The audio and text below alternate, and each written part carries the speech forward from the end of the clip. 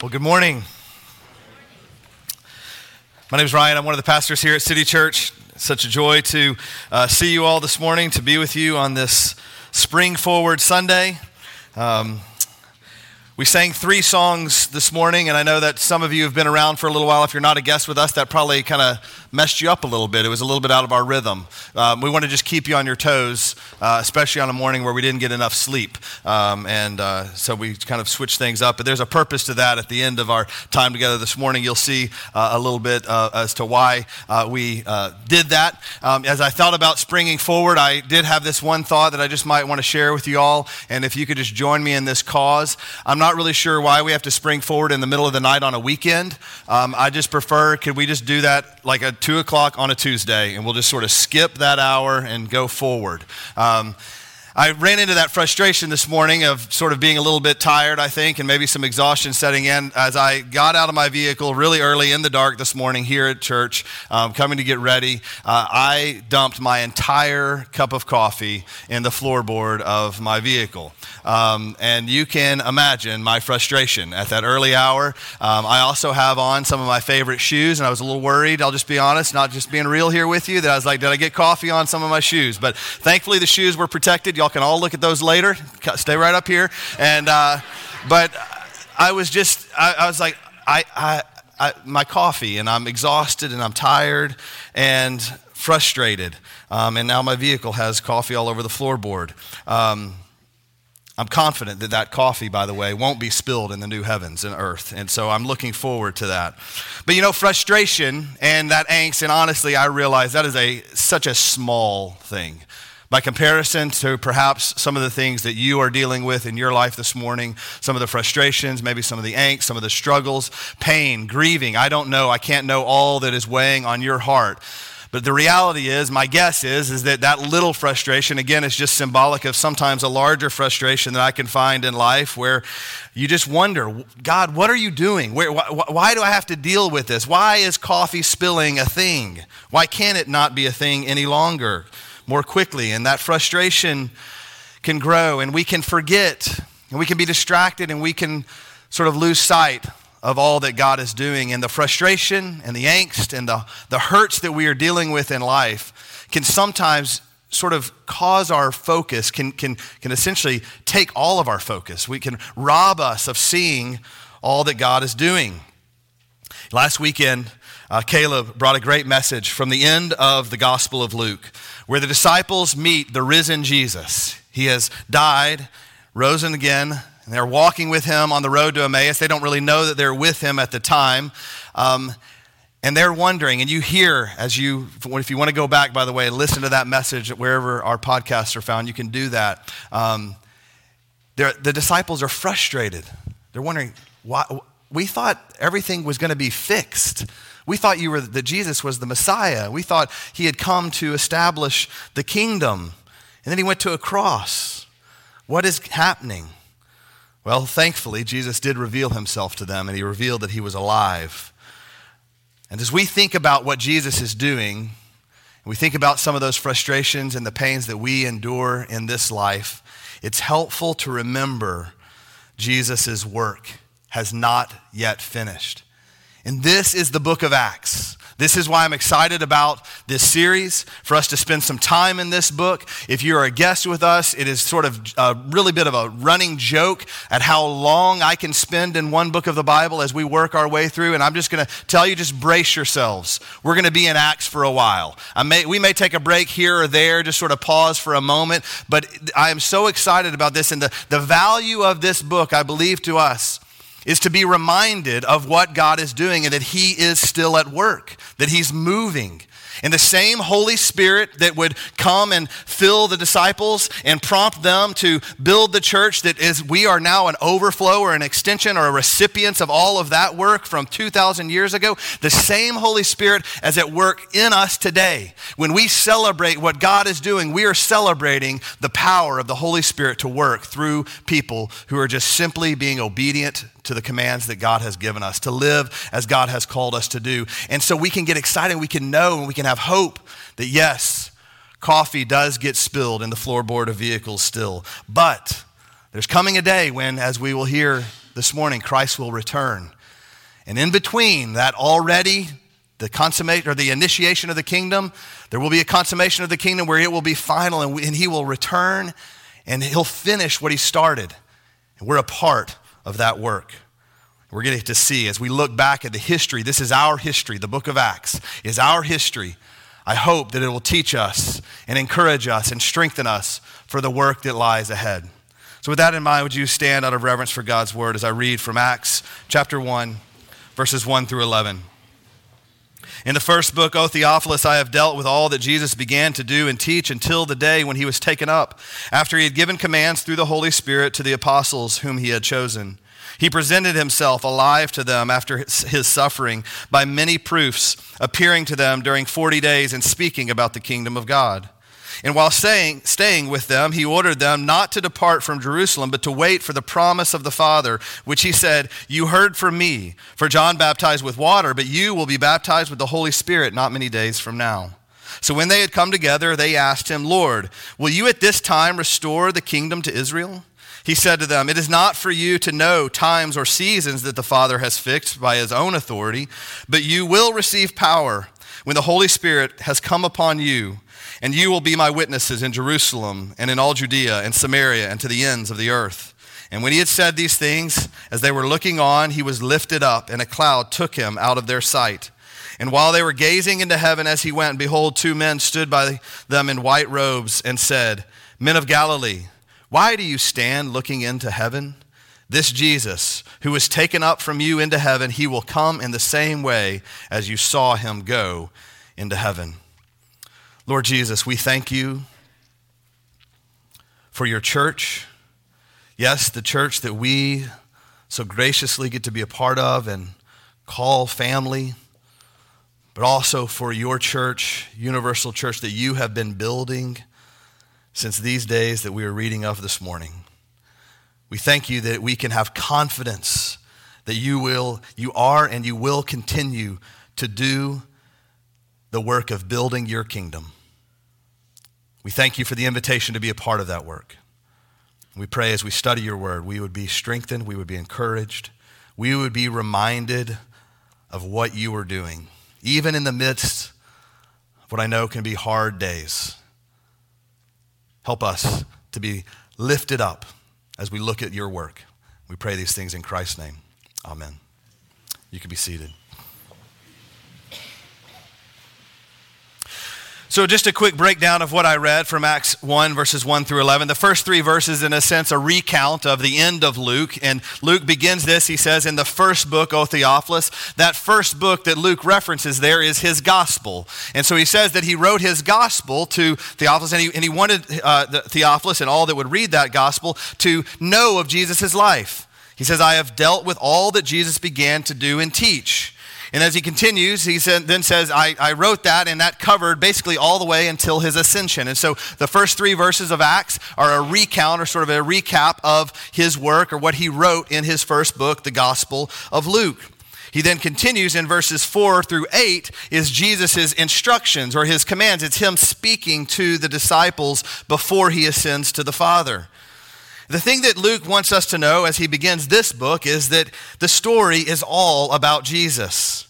He explains, as he says there in that first verse, the context of his gospel, the Gospel of Luke.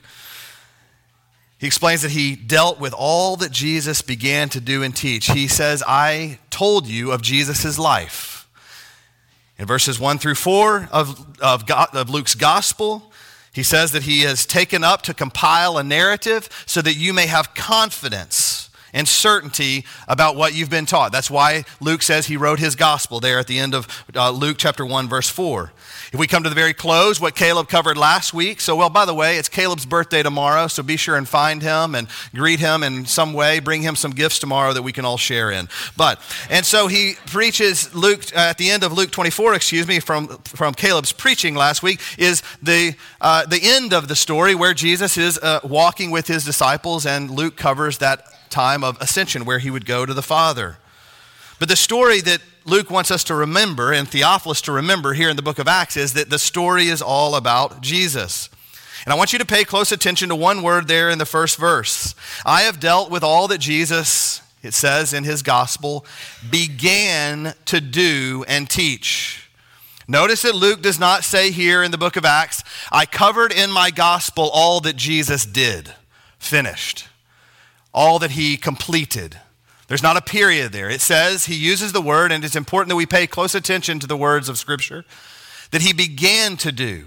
Because what he began in the Gospel of Luke, what he's going to then continue to tell the story of through the book of Acts, and he is continuing to do today. This gives us a picture that the work of Jesus is continuing. He is continuing to write his story. And the amazing thing is, as we will see, is that we are a part of that story. We get to be a part of Jesus' story. But it's all about him. He then says, I wrote all these things to tell you about what Jesus began to do and teach. And I wrote these until the day he was taken up after he had given commands through the Holy Spirit to the apostles whom he had chosen. Verse 3, he presented himself alive to them after his suffering by many proofs. One of the doubts that could creep in if we only read a portion of our scripture, if we sort of lost the back half of those last few chapters of Luke's gospel in verses 23 or chapters 24, we would forget that Jesus is surely alive. Luke reminds Theophilus here and reminds us all that Jesus appeared not just to the disciples, but he appeared many times, and through many proofs, he assured everyone who saw him that Jesus was alive. Even in that day, there were people who would deny the resurrection of Jesus. There were people that would deny that Christ had risen from the dead. And his victory over sin and death is central to our faith. And so because of that, Jesus presented himself and demonstrated by many proofs that he was surely alive. And again, his work that he had begun would continue. He didn't say that it was finished, but there was much work to be done. Jesus is alive even today, as we will celebrate here in just a few weeks, Jesus' victory over death when we come together to celebrate Easter Sunday. We are reminded that Jesus is alive. And this book recounts for us that Jesus, fully alive, although not present with his disciples, was working and moving in a powerful way. And so, as we come to verse 4, with that sort of understanding that Luke has written this to remind us of Jesus' work, that he's continuing to do this work, that he is alive and well and moving in power, we see the instructions that Jesus gives to the apostles. And these are, again, the 12, those that had been with Jesus for many years, following him and watching his ministry. And while staying with them, this is Jesus he's speaking of, he ordered them not to depart from Jerusalem, but to wait for the promise of the Father. He said, you heard from me, for John baptized with water, but you will be baptized with the Holy Spirit not many days from now. So he tells them to wait, and as they come together, they then ask a question. Look at verse 6. So when they had come together, they asked him, this is the disciples' response back to Jesus, Lord, will you at this time restore the kingdom to Israel? They want to know about the kingdom. Look back with me at what Luke says that Jesus taught them in verse 3. He presented himself alive to them after his suffering by many proofs, appearing to them during 40 days and speaking about what? The kingdom of God. In order for us to understand what is happening here and what Jesus is doing as he's continuing to do this work, we must remember our citizenship. We need to remember what Jesus was doing when it came time when he speaks to them through the kingdom of God and the importance of the kingdom of God. I recognize that that's a term and a phrase, although we might hear it often, it could somewhat be confusing. What is the kingdom of God? You heard me just pray just a few moments ago that you would build your kingdom here and that we have been invited to be a part of that kingdom building work. What is this kingdom of God? Well, we have to go back throughout all of Scripture to see this. And when Jesus encountered the disciples on the road to Emmaus, as Caleb taught us last week, he told them about how all of the Scriptures, the Old Testament, all the prophets, and all the writers of the Old Testament pointed to Jesus and pointed to him. Everything was about him. Well, here's what that means, or what he's doing as he does that. he's teaching them, and he's reminding us all that everything centers around God establishing his kingdom. From the Old Testament to the New Testament, it's all about Jesus, but because it's all about Jesus, it's all about the kingdom of God, this new kingdom. Psalm 103 verse 19 says this, "The Lord has established his throne in the heavens. His kingdom rules over all." So a quick history lesson. God creates man and all the heavens and the earth, and we have this earth, and then he comes to Abraham, and he promises Abraham that he's going to make him the father of what? A nation. He's going to be the father of a nation. He makes this covenant with Abraham, and God establishes for himself a people. And these people are described as a nation, the nation of Israel, this kingdom. And God rules over the kingdom of Israel. He is their king. He is their God and their king and rules over them. Well, unfortunately, because of the sinfulness of man, we would probably have done the same thing. They began to see how all these other kingdoms of the earth have human kings, and they want to have a king that would fight for them. And so they begin to ask God, would you give us a king so we could be like the other nations? God warns them, real bad idea. They're not going to treat you too well. It's going to not go well for you. But they keep asking, and so God relents and says, okay, I'll give you a king. I'll teach you. You'll learn the hard way.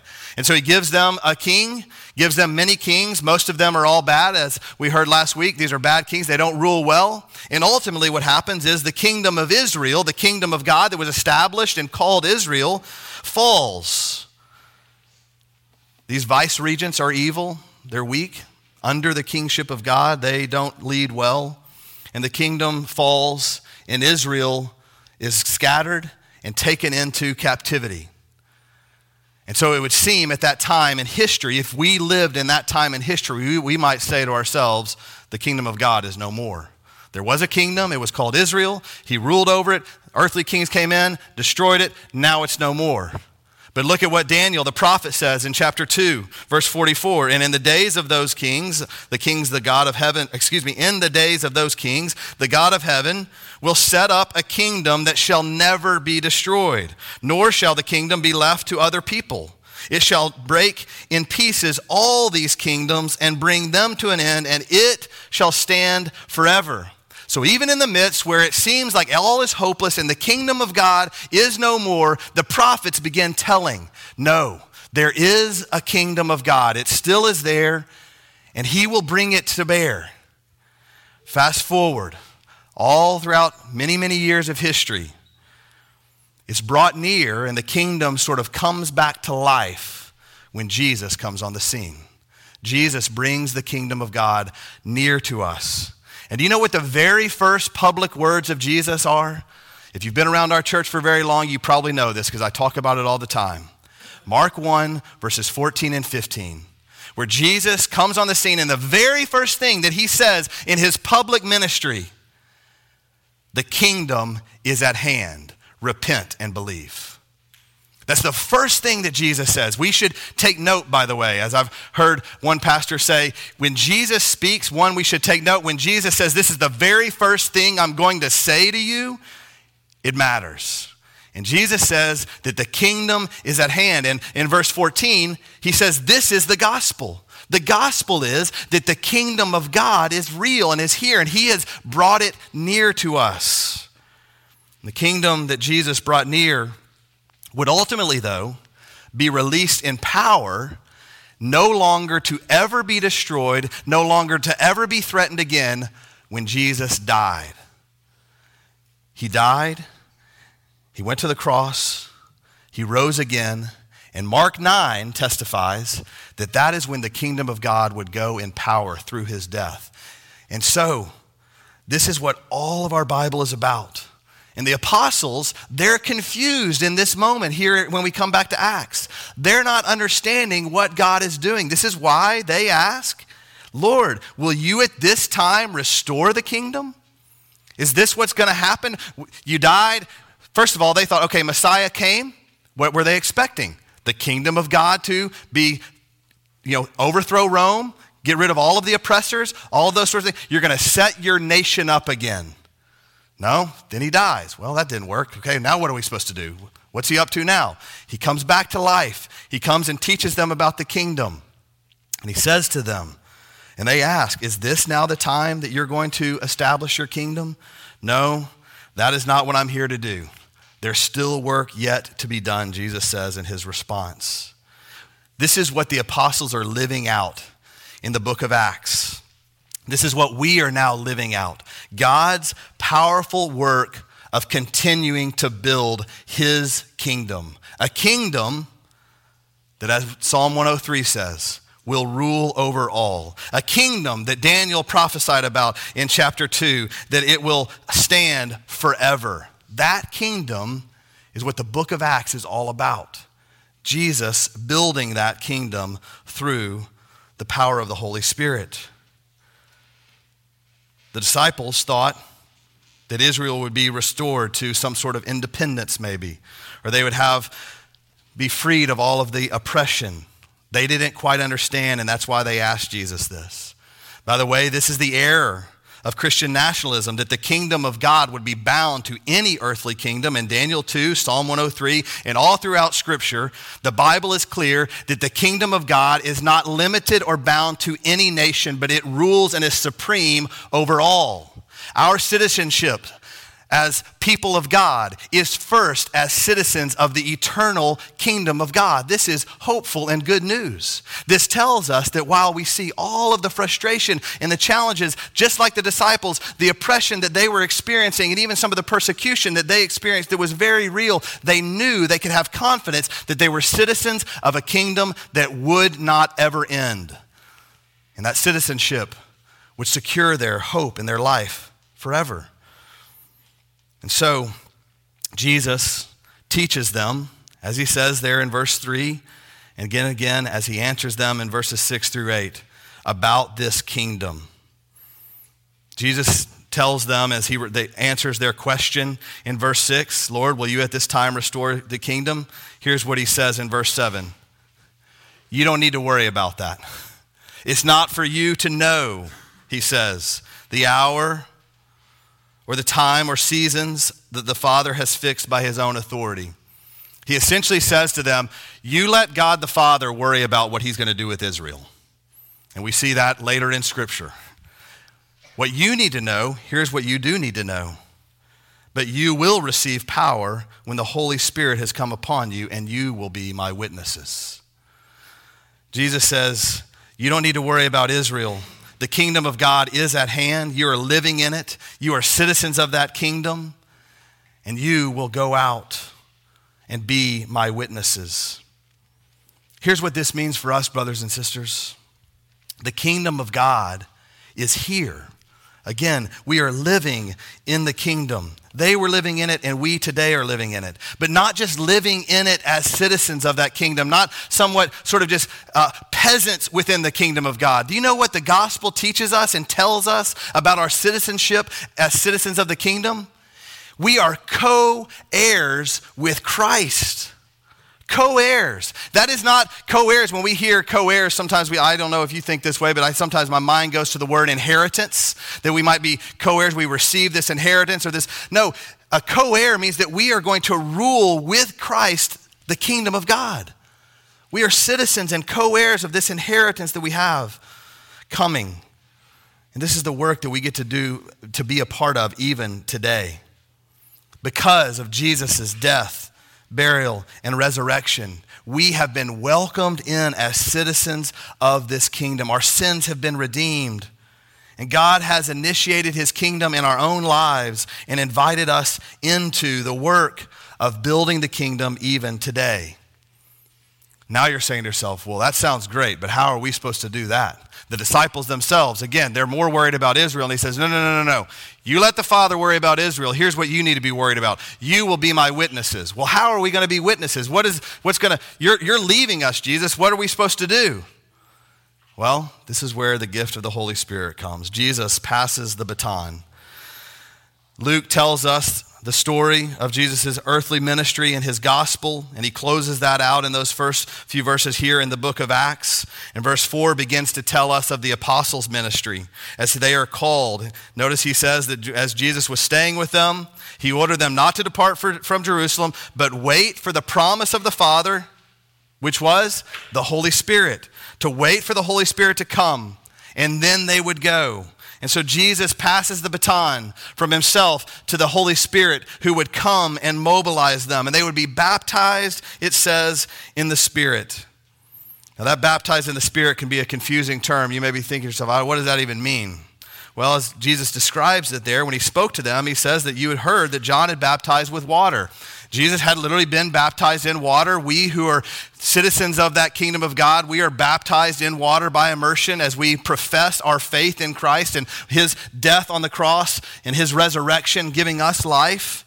But there he says, no, you're going to now be baptized with the Holy Spirit. The Holy Spirit is going to come upon you. And the Holy Spirit is going to propel you to do this work. This is why he says in verse 8, if we skip, and I know I'm back and forth here, but Jesus is speaking in two places here.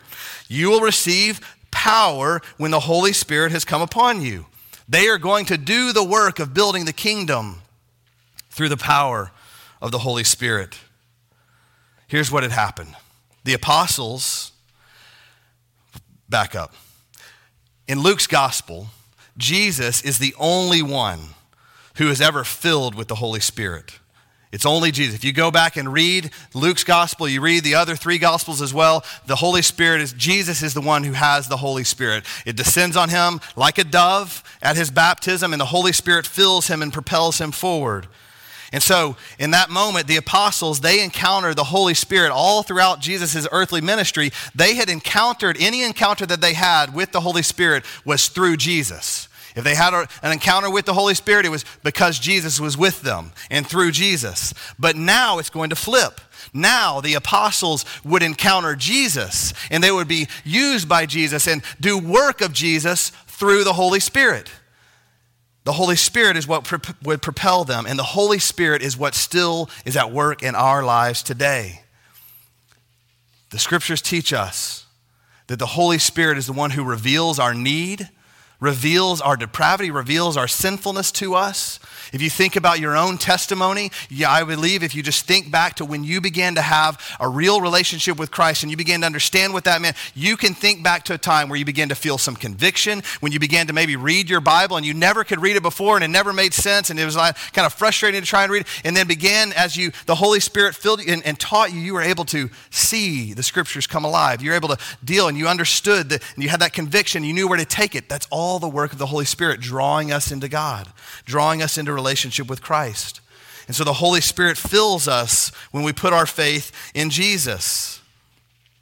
And as the Holy Spirit fills us, we are then invited into this kingdom building work. Again, every time it talks about what Jesus was doing, from Mark 1 all the way here to the book of Acts, Jesus is talking about building his kingdom.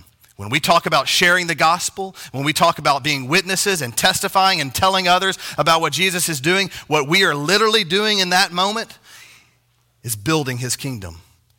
The Holy Spirit is at work in us, building the kingdom. And this is where it gets really exciting.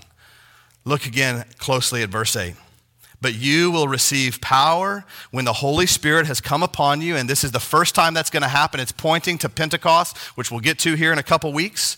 But when the Spirit comes upon you, and notice what Jesus says to the disciples, and you will be my witnesses in Jerusalem, in all Judea and Samaria, and to the ends of the earth.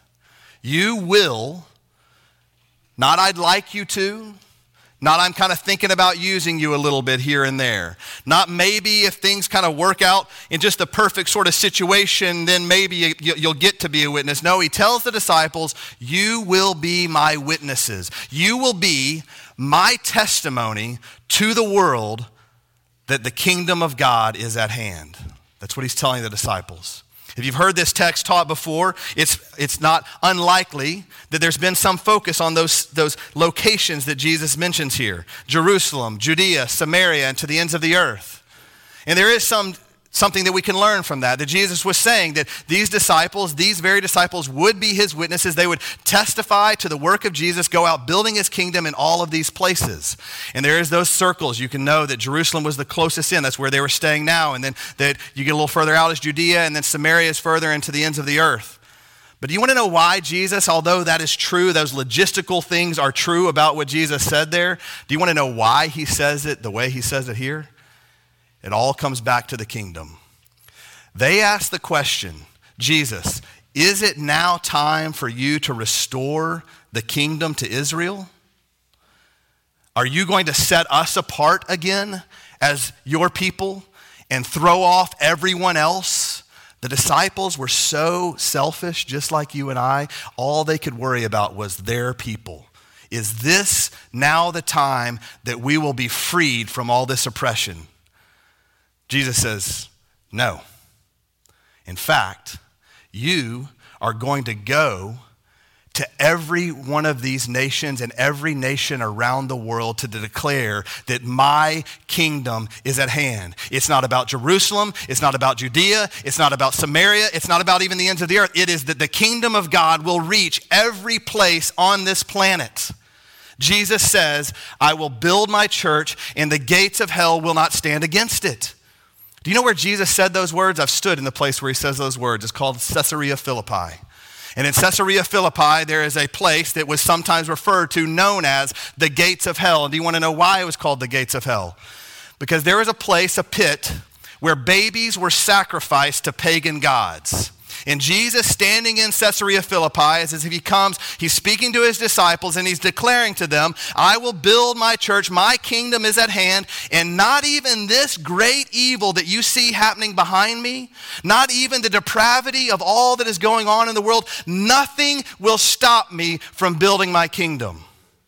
And here, he tells his disciples, you will be my witnesses and my kingdom will have no end ever, ever, ever, ever, ever.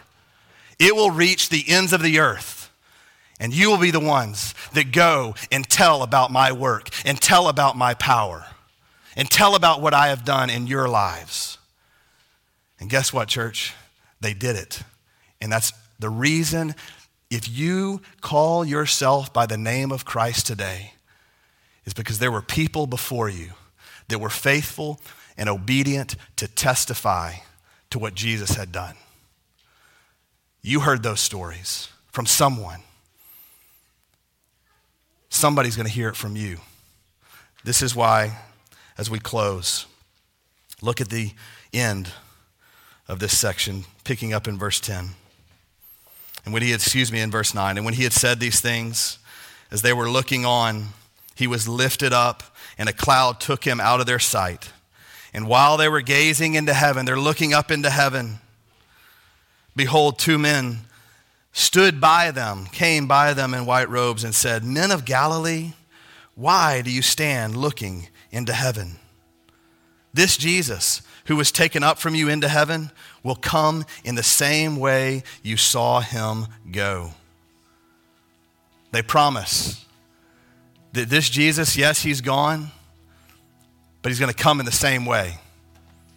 Go and be my witnesses to the ends of the earth.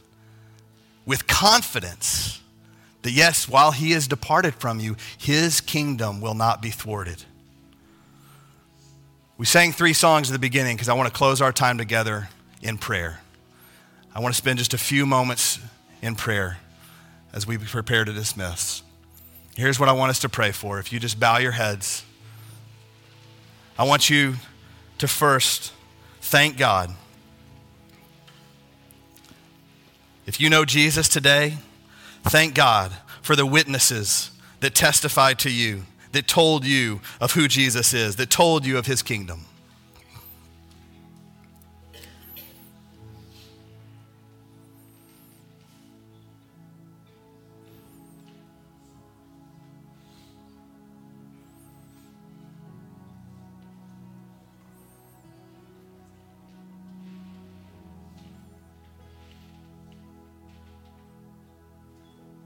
Thank God for the privilege of being a citizen of his kingdom. And thank him for the opportunity that he's given each and every one of us to be builders of that kingdom.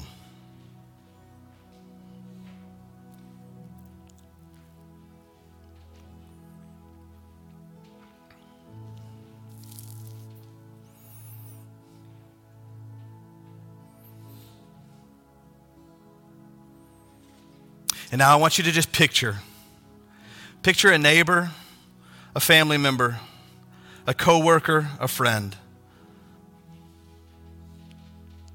I want you to ask God to give you the courage, the strength, the clarity, and the opportunity to go and testify to what Jesus has done in your life to that friend.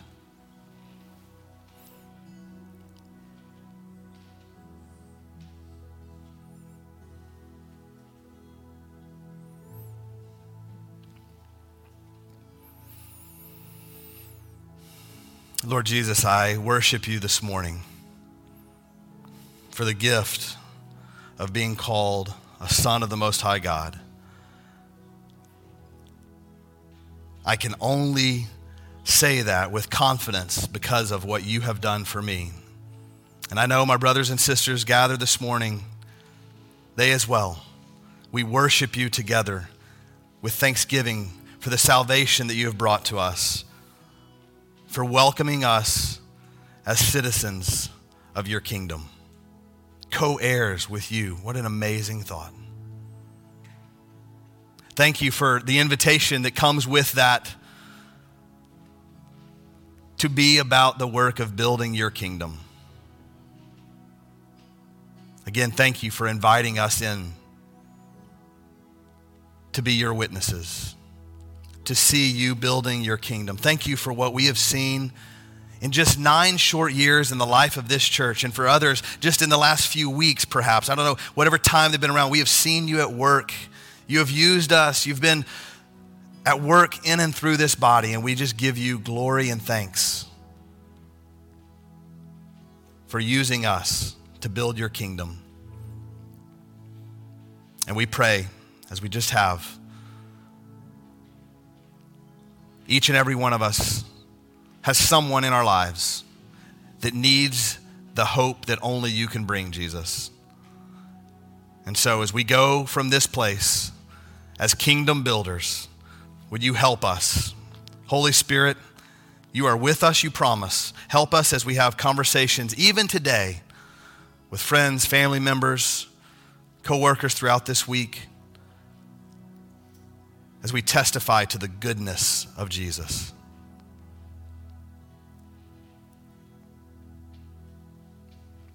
We give you glory, Jesus. We want to do that with our lives. Help us, we pray.